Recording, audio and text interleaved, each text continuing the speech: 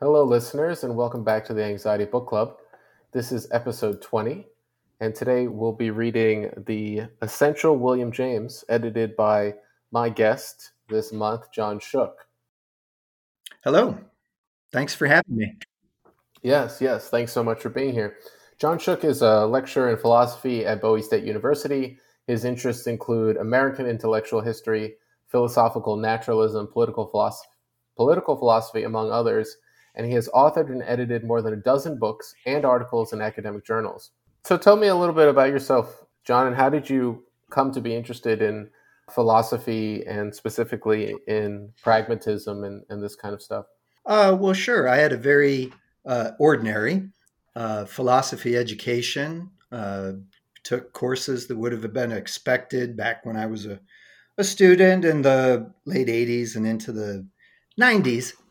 Uh, you would have categorized me upon graduation as a well educated, well versed in the dominant paradigms in universities in America, basically analytic philosophy. I was educated, probably by most of my professors, to join the cadres that were swelling departments back then, to work on very narrow subjects in epistemology, a little bit of metaphysics, as long as it was compatible with philosophy of mind, philosophy of language, philosophy of science, a kind of naturalism benignly reigns, ranging from, scientism, science gets everything right and reality can't be different, all the way to just sort of yeah, we're animals crawling around on the surface of the earth,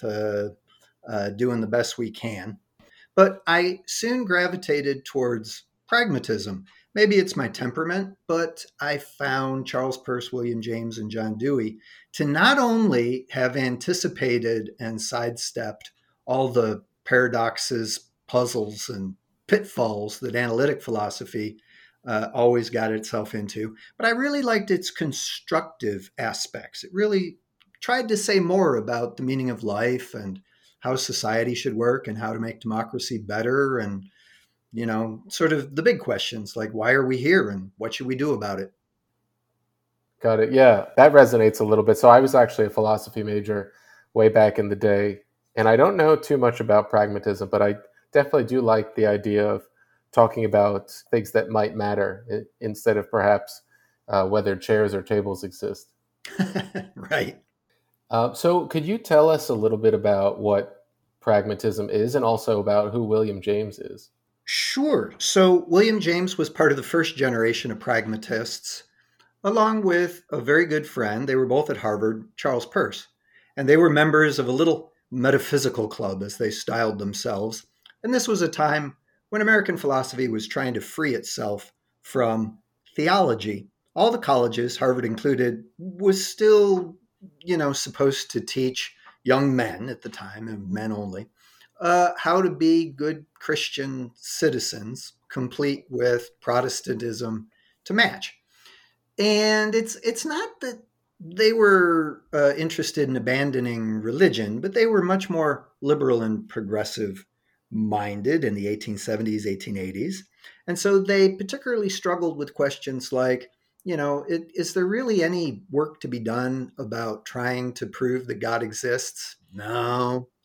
What is it about religion? And they agreed that with religion, it's kind of got the same fundamental purpose as science, to orient us properly to the world around us and to make our lives better if it can. And where it can't, it's up to us to improve it. That's the progressive side. So, the point of all of this human intelligence is that we are on our own. If there were ever commandments and dictates handed down from the clouds, those days are long behind us. We're on our own, and we are going to have to solve our big intellectual, social, and political puzzles on our own. So they were part of the democratic spirit. And sort of the second generation, John Dewey, George Herbert Mead, they joined pretty quickly, and pragmatism was born. Charles Peirce invented the term, and all he meant was if you're going to bother arguing about something, have a clear conception of what it is you either think really exists or you think it doesn't exist, clear enough so that we can go to experience, we can go to experimental trial, we can ask the world, what difference would it possibly make if it really exists or it doesn't? And if there isn't any real practical difference to your conception of something, you aren't really conceiving anything. It's empty. It's just verbiage. You're being unphilosophical. Let's get real. So pragmatism was a let's get real movement against the kinds of very sterile rationalisms and intellectualisms. So William James became the most famous before his death in 1910. He was the one who had the public platform, the public lecterns, the talks all across American cities, bringing it to the people. What we need in America is pragmatism. Let's get real and talk about real things that make a real difference to our lives. You're painting a very vivid picture of this period of time, I guess, in the late 1800s. I'm kind of curious, someone like William James back then, how famous was he? There are 5, count them, 5, and only 5 so far, truly great philosophical intellectuals born on American soil. And in order, they are Benjamin Franklin, who indeed enjoyed international stature on both sides of the Atlantic for not just obviously being a towering intellect and world famous scientist, but also, right, he knew his way around politics and you know, just that kind of wisdom is rare. And then after that, Emerson of the Transcendentalists filled that role. And Emerson would, for his day, probably would have been the most publicly recognizable name in America, both before and after the Civil War. More people would have seen Emerson probably than almost anybody until Robert Greene Ingersoll of the 1870s and 1880s, who was also a profound freethinker, but not a profound philosopher, so he doesn't make my top 5. But then after that comes Charles Peirce. I mentioned him. Charles Peirce was first and foremost a scientist of international stature. Again, genius intellect who made stunning advances in areas of pure logic, applied logic, mathematics, and things like astronomy and geodesy, the measurement of the Earth's surface. He was the first person to experimentally figure out how to express the length of a meter in terms of frequency of light. The first guy to figure out an absolute standard to which we still use to this day. But he had a philosophical mind, so he ranged over all areas of philosophy. He's remembered for pragmatism mostly because of William James, the 4th on our list. William James would probably, almost certainly, have been in front of more public faces during the first decade of the 1900s as practically anybody. He would have been sort of the philosopher, both for his radical psychology and his bring it to the people democratic philosophy. And he deserves equal credit with Peirce, really. The 5th is John Dewey. John Dewey is the next generation, comes along. He quickly joins the pragmatist movement, but he manages to live the longest. He was America's public intellectual for 2 generations. He died as the Cold War was opening in 1952. And he made the cover of Time magazine. Upon his death, New York Times proclaimed him America's philosopher. On his 90th birthday, General Eisenhower, of course, he became President Eisenhower, telegraphed with congratulations saying, "I have been the soldier of democracy. You are the philosopher of democracy." He was, of course, of international stature. So that's how we get to 5. And not unsurprisingly, 3 out of the 5 are pragmatists.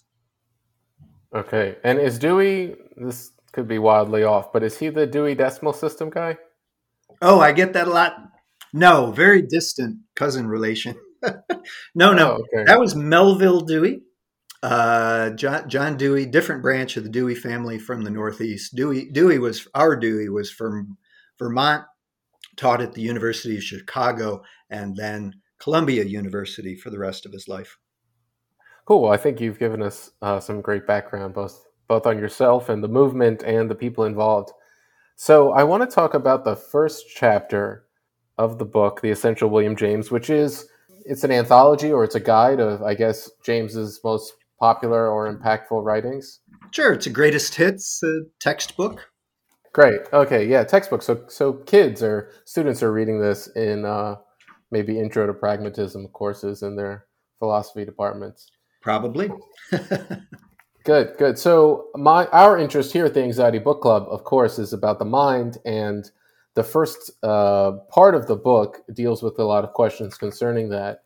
And the first chapter, I think, is my favorite, and it asks a question that I don't know how many people are walking around asking themselves, what is an emotion? But it definitely comes up in mindfulness circles when you're sitting on the cushion and the meditation teacher encourages you to feel the bodily sensations associated with whatever it is you're claiming to be experiencing, sadness or anger, etc.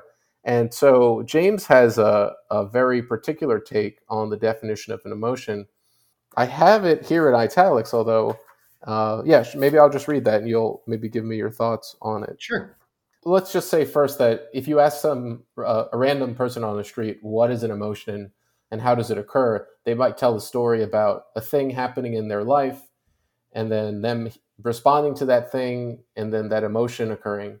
And they may or may not leave out the fact that the bodily sensations you experience either simultaneously or before or after have something to do with it. But James's perception is that the bodily changes follow directly from the perception of this existing fact, that fact being the mind's noticing of the bodily expression, and that our feeling of the changes actually is the emotion, which is to say that there's nothing else, I guess, to define an emotion. Is that his contention? It's called the James Lang theory of emotion. There's another fellow, Lang, who sort of hit upon the same thing around the same time. And the reason why this would have made sense to experimental neurologists, experimental and physiological psychologists, is because, number one, they noticed that there really doesn't seem to be a quote unquote emotional center to the brain. There is a motor portion of the cortex, of course, responsible for voluntary activity. But what you find is that there's a broad distribution of cognitive responsibility across most of the cortex at any given time, and that has been borne out. That's still empirically confirmed now. What that means is that what we call cognition is pretty much what the entire brain is doing at any given time. There are important functions that the prefrontal cortex does, and we're going to talk about that. But James pretty much hit upon it. There doesn't seem to be a place in the brain where the emotion is processed and then it's handed off to another region of the brain where the brain sort of thinks about what to do about it and then sends an executive willing over to the motor. And that's the old exploded associationistic psychology earlier in the 18th and 1900s. But that just wasn't what they were seeing in either behavior or in the brain. Instead, it's all what we would now call cognitive. It's all information processing. That's basically. And James and the pragmatists who were on top of this, in other words, pragmatism essentially is what happens to philosophy if you take cognitive science seriously, right? The brain is about processing information for the purpose of figuring out what is the most efficient thing to do next, given all of the constraints of time. Emotion is what later psychologists would call thinking fast. Think Kahneman. So James hit upon this. But what this means is you sort of get a counterintuitive psychological theory. What we do in real world situations is it's easy to notice first that we have been aroused into a powerful emotion. So we think that the sequence is scary thing, big emotion, and then the brain says, well, we better do something. And then, you find yourself running away from the bear or whatever. And James says, nah, that can't be the right order of things. What is actually happening is that we are embedded in neurological feedback loops. We are constantly monitoring our bodily states. We're supposed to notice them right away, but the brain is always faster. There's a tremendous amount of perceptory inference, fast heuristics, things happening on the fringes and margins of consciousness, a concept that James helped bring into psychology as a scientific hypothesis. So we don't run away because we're afraid. The brain decides that we need to be running away, and that's why we feel the fear. We feel the activation of our motor capacities and the adrenaline and the heart rush and all of that, because the brain is trying to coordinate everything sort of all at once. Got it. Got it. Okay, so let's maybe unpack that a little bit more. So, in the maybe layperson's view of responding to some stressor, as you spelled out, they see the bear, they feel the feeling of fear, and then the brain directs your limbs to run, and your heart to beat faster, et cetera, et cetera. Whereas under this conception, you, whatever you is, your brain sees a bear, decides action is required, and does all these things to your body. And then you claim that as something almost that you're doing instead of it being something that has already sort of been decided for you. Did I veer off course there? Or Oh, let's not bring decision. There's a sequence of decisions. It's all a question of timing and speed. So our self-awareness, sort of what we take to be our sort of on top of it phenomenal consciousness, we're getting a lot of feedback, and it's kind of out of sequence from when it actually is happening in the brain. So your description is, phenomenologically accurate. We see the bear, we feel the rush of emotions, and then we find ourselves thinking about, what direction to run away. The brain is doing all of that, but it just so happens that it sort of did it in a different order. Saw the brain, got the body prepared for very fast reaction of running away. So you get the adrenaline rush, the heart rate goes up, various things are happening in the digestive system, hopefully not too embarrassing. So, and then you get that feedback, so you feel the emotion, but the brain is already another step ahead of you, because having literally juiced up the body for fast motor action, you find yourself running. But at any given stage, there's still time for conscious control. I don't want to get into the whole free will debate, but James saw no contradiction with this story and the idea that, we exert reflective cognitive control to various degrees, but that just takes time too. Everything takes time. So by the time you're like, oh, maybe I shouldn't run from the bear. Maybe there's a more effective strategy, like, I don't know, standing still.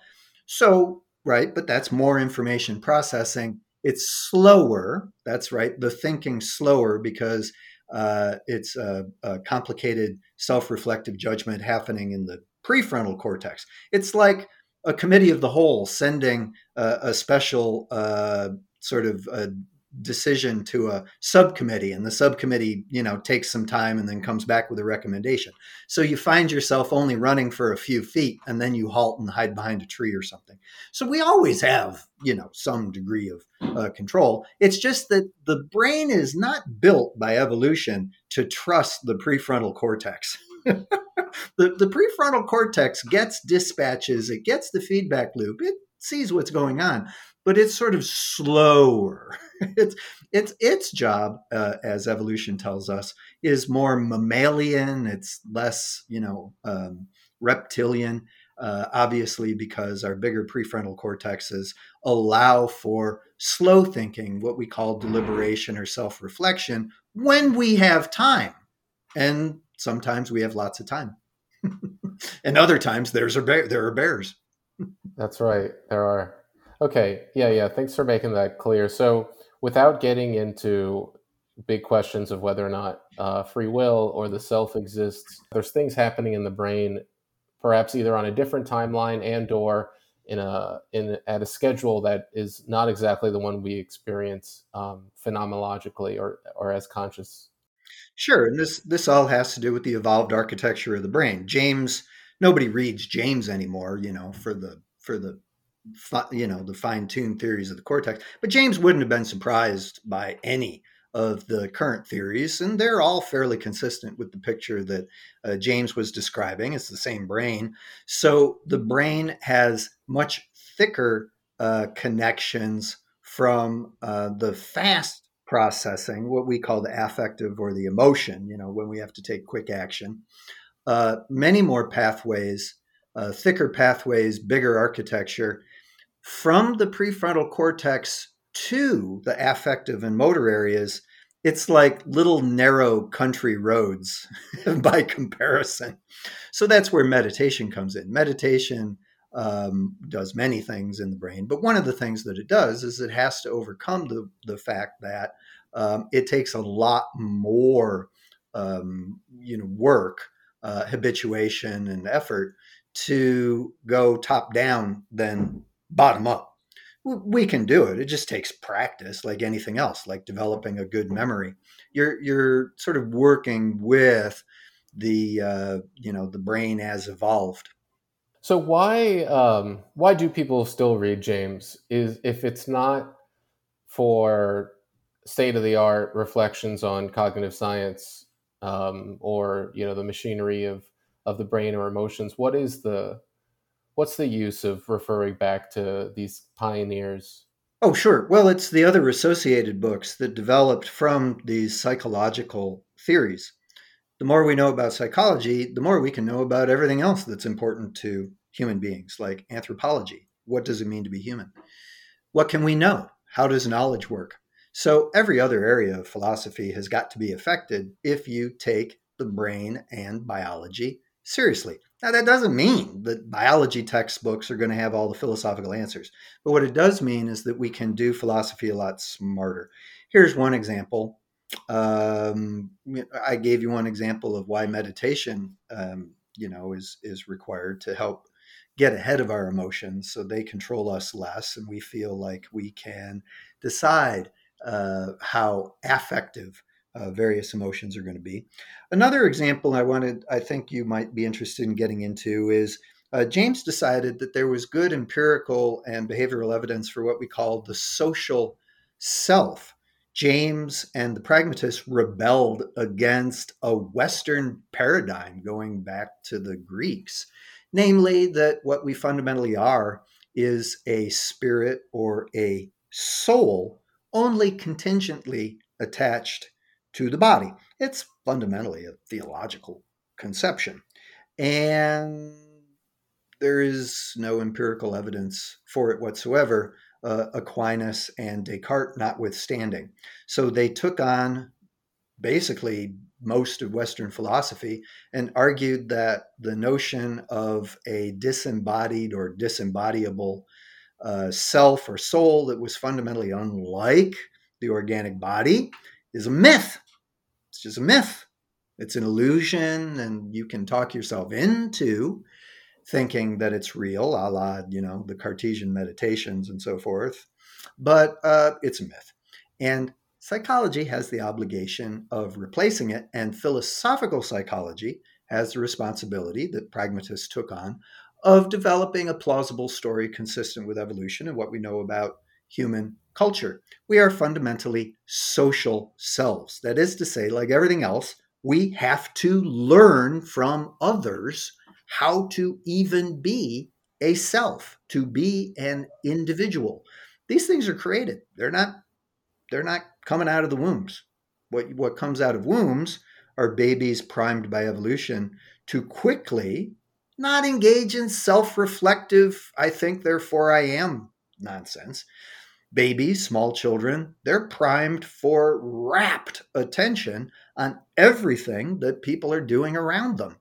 We first become selves by being social, figuring out how they're being social, and then by incorporating those habits of mentality, construct selves during ordinary developmental psychology. So, and this is true down to this day. Developmental psychology, educational psychology is fundamentally pragmatist in nature. It has to be.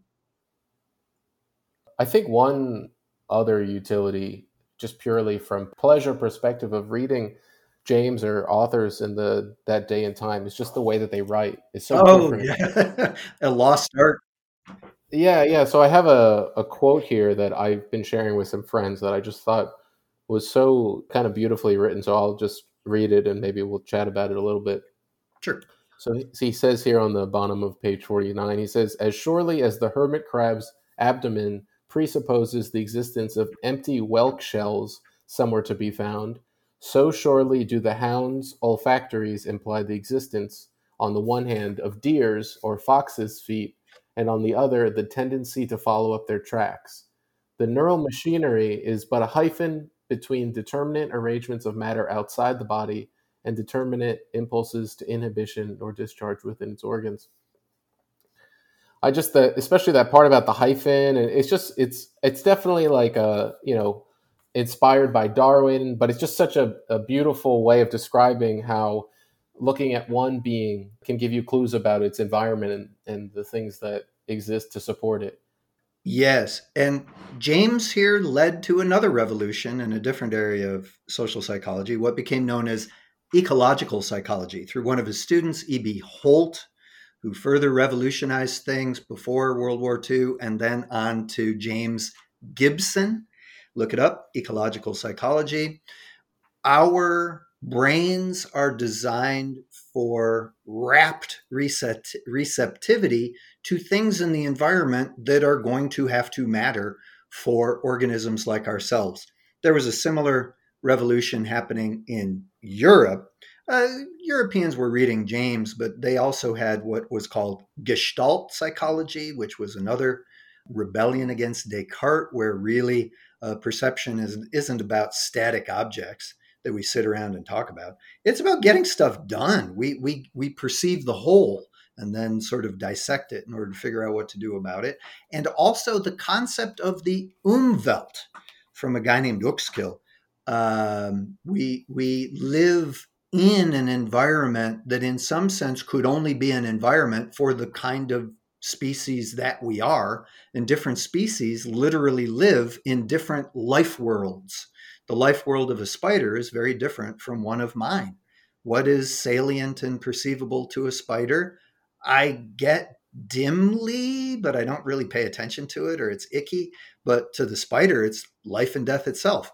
So every organism literally lives in its sort of own special sphere of what is perceptually relevant, precisely because it is a living organism with a nervous system.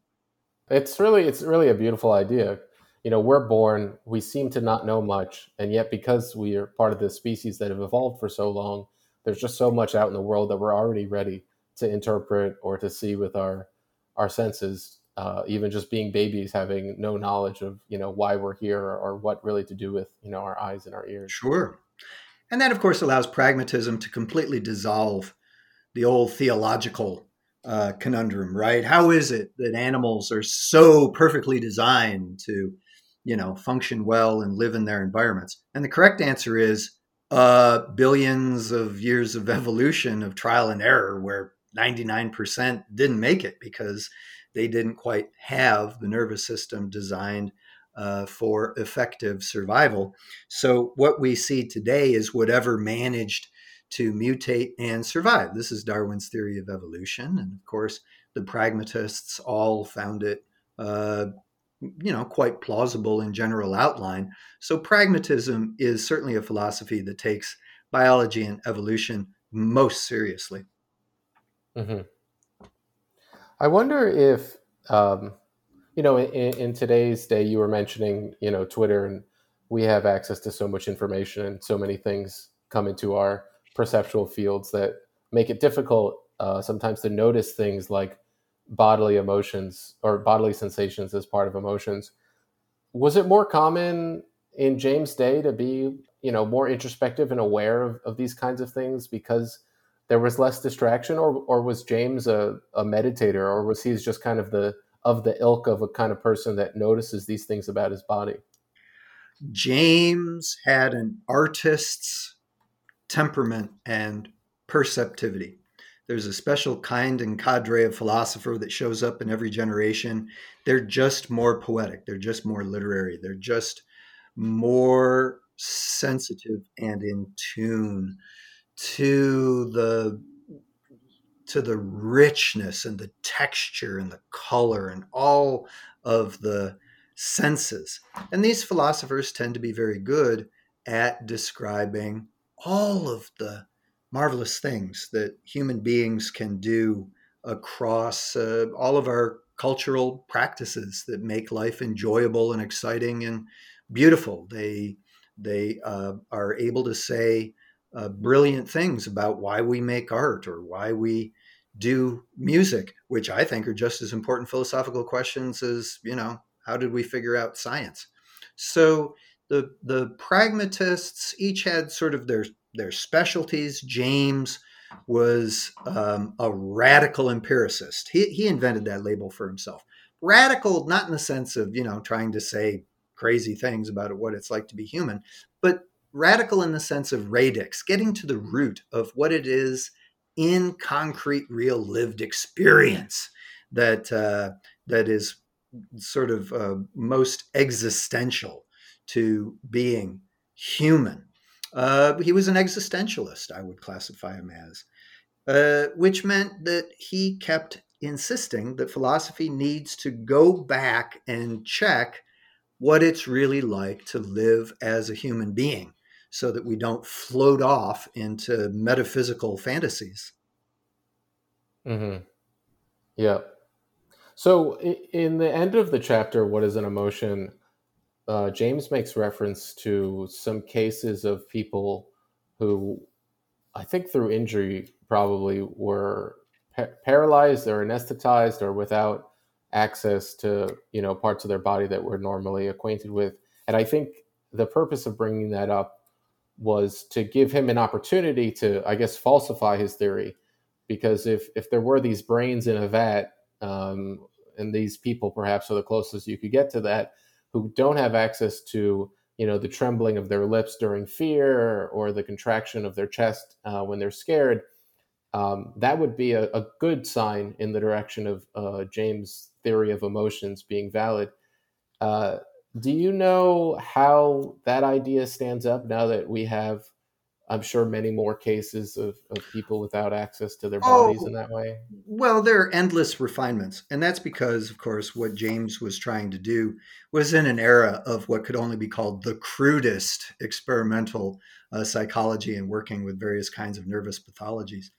But in general, his standpoint stands up. It's just that now we know so many different pathological or disease based or just genetic based ways that the nervous system can lack particular kinds of wiring or due to injury have to rewire itself or there's so many inventive ways to trick an otherwise intact adult into thinking that their arm really isn't their arm, but they're Mm. all coming back around to the same idea. We fundamentally depend on these vital feedback loops coming from our kinesthetic experience. That is to say, I can tell the difference when I'm moving my arm versus you grabbing my arm and moving it, mainly because there are feedback loops. My muscles are reporting back to the brain, yes, we're executing our contractions and relaxations and tensions.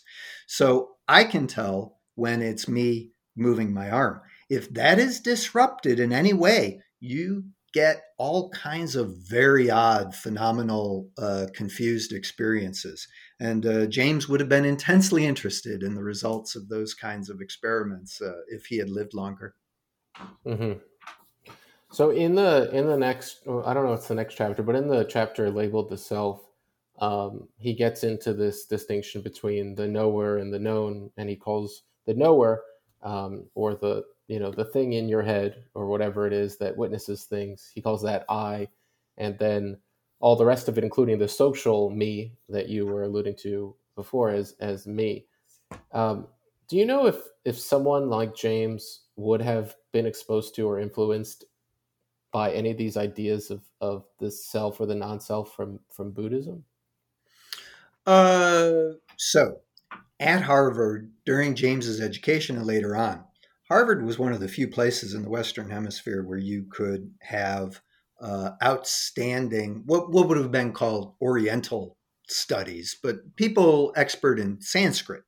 And one of James's colleagues was one of these sort of world-class experts in Sanskrit and Hinduism and so on. And James was aware, even as Emerson was, a generation before, of various Hindu, Buddhist views on the self. But researchers have gone and looked, and they can find lots of similarities and parallels. But James would not have needed inspiration from Eastern ways of thinking about this. Certainly not from India, because for the pragmatists, the battle over the no self was already over. Physiological psychology and neurology told them that there wasn't a disembodied self aloof, or what you might call what's sometimes called Cartesian materialism, an inner theater of the mind where it sort of all comes together. So they already had a no self view. If there is the greatest harmonization in family resemblance, it's actually with Chinese thought. I'll just leave that sort of dangling out there. I'm by no means an expert, but John Dewey's version of this is very consistent with a Chinese way of thinking about these sorts of things. But at any rate, what you can do is read James alongside other philosophies and religions that take radical empiricist routes to honestly taking a look at what really is going on in lived experience in order to make an honest assessment of what's really there, what isn't really there. And you'd be surprised. And James continually surprised his audiences by saying, for example, radical things in later works like consciousness doesn't exist. It just doesn't. Well, what James meant was consciousness as a substance, consciousness as its own ontological category, consciousness as a thing inhering in a soul that had its own sort of reality, and you had to include it in your metaphysical, metaphysical box of thing. That doesn't exist. There is no consciousness like that. What there is, of course, is lived experience that we can be conscious to various degrees of, but consciousness is a relation. He used to call it a function. Consciousness is a function of the degree to which the awake and aware animal is sentient and sensible and responsible to the things it's got to be doing in its environment. It's about do something. Consciousness is nothing if it isn't guiding and monitoring and sometimes controlling and adjusting ongoing activity. Consciousness exists for the sake of activity, not the other way around. Yeah, I can hear the pragmatist or functional perspective there, and only spending time on things insofar as they help us understand how other things work. So, my question to follow up on that idea of whether or not he was inspired or knew about these Buddhist thoughts about self and non-self and associated things is, it seems like his project, at least in what I've read here, is definitely about what is true and what is real and what exists in the world. And I think the mission is similar in those old Buddhist thinkers, but there also happens to be this therapeutic value that's supposed to come out of some of these conclusions. If you're a practicing meditator or Buddhist, you realize there's not a self, then maybe you don't need to attach yourself so closely to negative emotions. You can get on with your day. Oh, so I'm going to pause you there because James would exactly reverse that. In other words, think about what you just said and then put it in the reverse order. It's not about attachment, detaching, and then finding your true self. That's you've got it backwards. if you're coming at it from James's perspective. Flip the script. Remember, for James, who we are is who we have to be responsible to in the lived moment of getting stuff done with other people. We have relational selves, not some static self sitting on a throne issuing executive orders. Instead, who we are is essentially what roles we have to play from moment to moment and day to day in cooperation with other people. And depending on who those other people are, very different selves will be put into play. It's a theatrical concept. Note to existentialist lovers, read Gabriel Marcel, who's very Jamesian, especially in his later works. So if we have a theatrical self, and James inspired another field of sociology called symbolic interactionism, largely through one of his students, George Herbert Mead. So look up symbolic interactionism. But the basic idea is we don't have a self that tries to stay the same and worries about attachment. You got to be attached. Tough. You're attached. What are you going to do about it? You cannot detach. The only remaining question is, are you pursuing your attachments reasonably, effectively, and responsibly? That's why you have a brain to think about all of these things. People feel that attachments are a problem because they have gotten bogged down in too much inner self-reflection and trouble and problem. Now, that may be due to things unavoidable like grief or despair, and you need friends. But we take responsibility not by detaching, but by better managing, trying to figure out how to make the social flow work better and proceed better for all parties involved. The more we feel like individuals, that is unhealthy mentally for William James. Am I coming across? Not that you have to agree with it, but are you seeing how I'm trying to flip the script on attachment? I think you are. And so let me put the question even more simply. Is there a way to read James as self-help? Absolutely. But it's not about helping the self. If you're trying to help the self, you've already lost the game. You're already a solitary. That's too individualistic for James. And indeed, I have a big problem. Pragmatism has a big problem with most of the self-help industry because it's rooted in a fallacy right in the very name. There is no such thing as the self. The more you're worried about yourself as an individual, the more society has decided to abandon you. It's a symptom of our atomistic, individualistic, free-for-all society. It's a social mental problem. It's not an individual mental problem. I would refer your listeners to Thomas Szasz, S-Z-A-S-Z,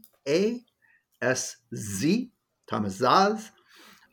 He probably goes overboard in attacking too much of psychiatry, but a lot of these are manufactured modern mental illnesses, which are really fractures of our social selves when we feel abandoned or alienated from our proper roles in society.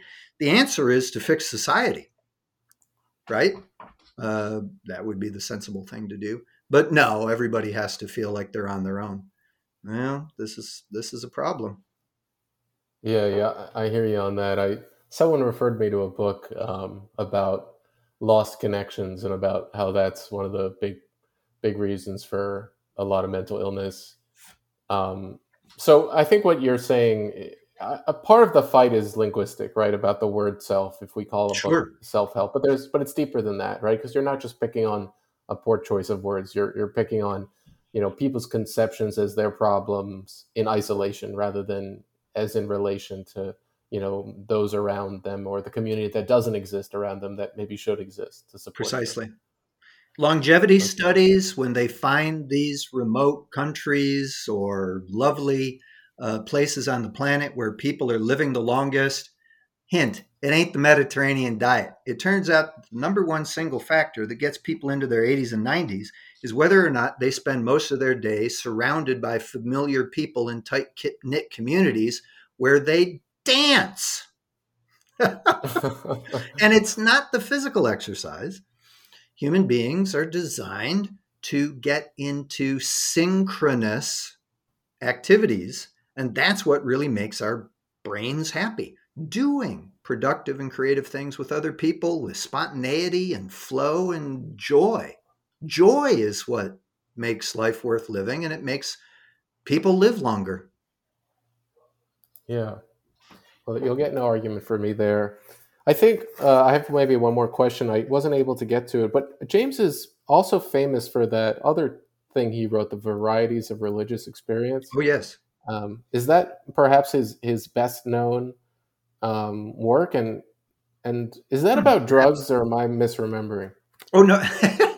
So, right. So there was an incident with nitrous oxide where he decided he had a deep metaphysical experience. And then the next day he's like, I'm going to be honest. It was just nitrous oxide. It didn't mean anything. But you're not going to learn anything about hallucinogenics or entheogens or anything like that from James. But what you can do from Varieties of Religious Experience is pragmatism applied to religion is very simple. Religions, in the sense of organized religions with creeds and theologies and superstructures and hierarchies and books and all of this stuff, that's not where the action is at. Religion, in that sort of organized sense of, how many religions are there? Well, there are a lot. But that's just sort of the tip of the iceberg. That only exists because people are capable of having religious experiences for themselves. There were religious experiences before religion. Religion does come along and try to add a layer of social cohesion, put these religious experiences to work, which is fairly pragmatic. But what that means is you can judge religions philosophically and psychologically. We can pass judgment on better and worse religions.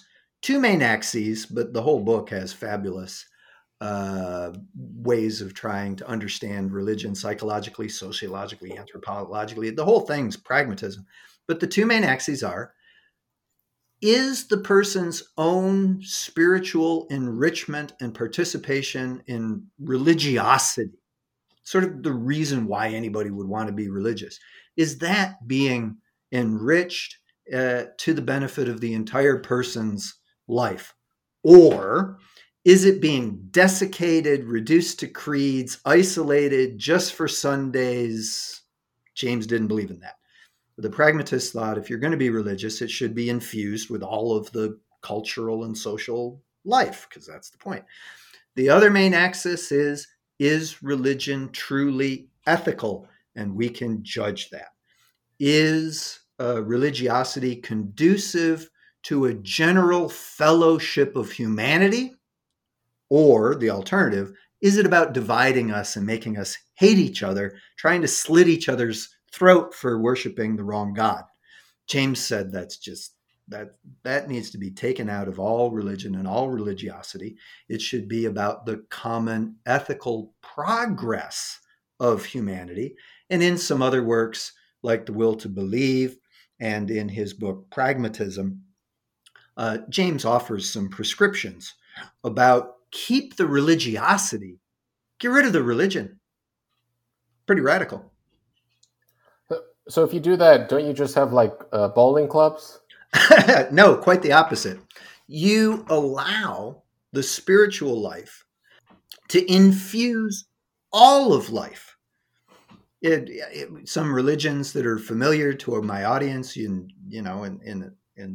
this country, you can look at a religion and say, well, it's just about my righteous relationship with God, and do I get the right kind of afterlife?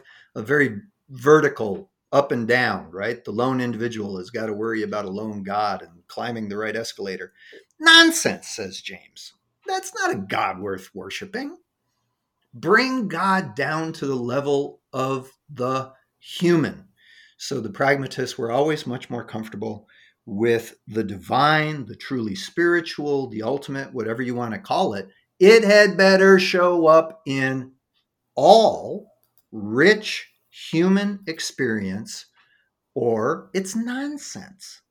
It's just nonsense. It's meaningless. It's meaningless. It had better make a practical, enriching, and ethical difference to life, or it's not worth paying any attention to.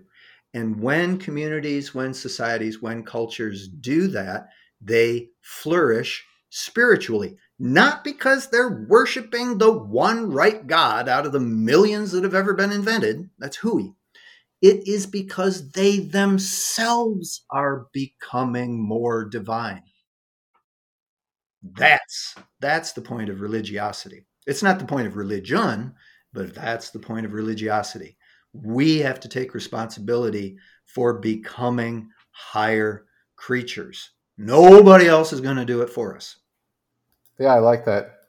I like that a lot. I think I could have used an enthusiastic philosophy professor like yourself when I was an undergrad. So we're close to the top of the hour. I want to give you an opportunity to, you've already made a lot of book recommendations, but to highlight any projects you're working on or things to look out for, where to find you. Oh, I'm pretty easy to find on YouTube. Lots of shows over the years. Hope people enjoy them. Maybe you'll drop my jshook@pragmatism.org in the description. Love to hear from folks. Love to hear what people are interested in, so that I might make any suggestions based on sort of where their own self-explorations are going. That's what pragmatism is all about. Yeah, cool. And how should they find you on YouTube? Just type in John Shook and a keyword like humanism or pragmatism. Obviously, there are a few other John Shooks out there, but I'm the good-looking guy with the curly hair. Brilliant. Cool. Well, thank you for joining me today. I certainly learned a lot about pragmatism and James, and the best guests are the ones that kind of take the microphone and eloquently, cover the range of the topic. So I appreciate you doing the bulk of the work here today. Well, you're very kind for lending me your platform for so long.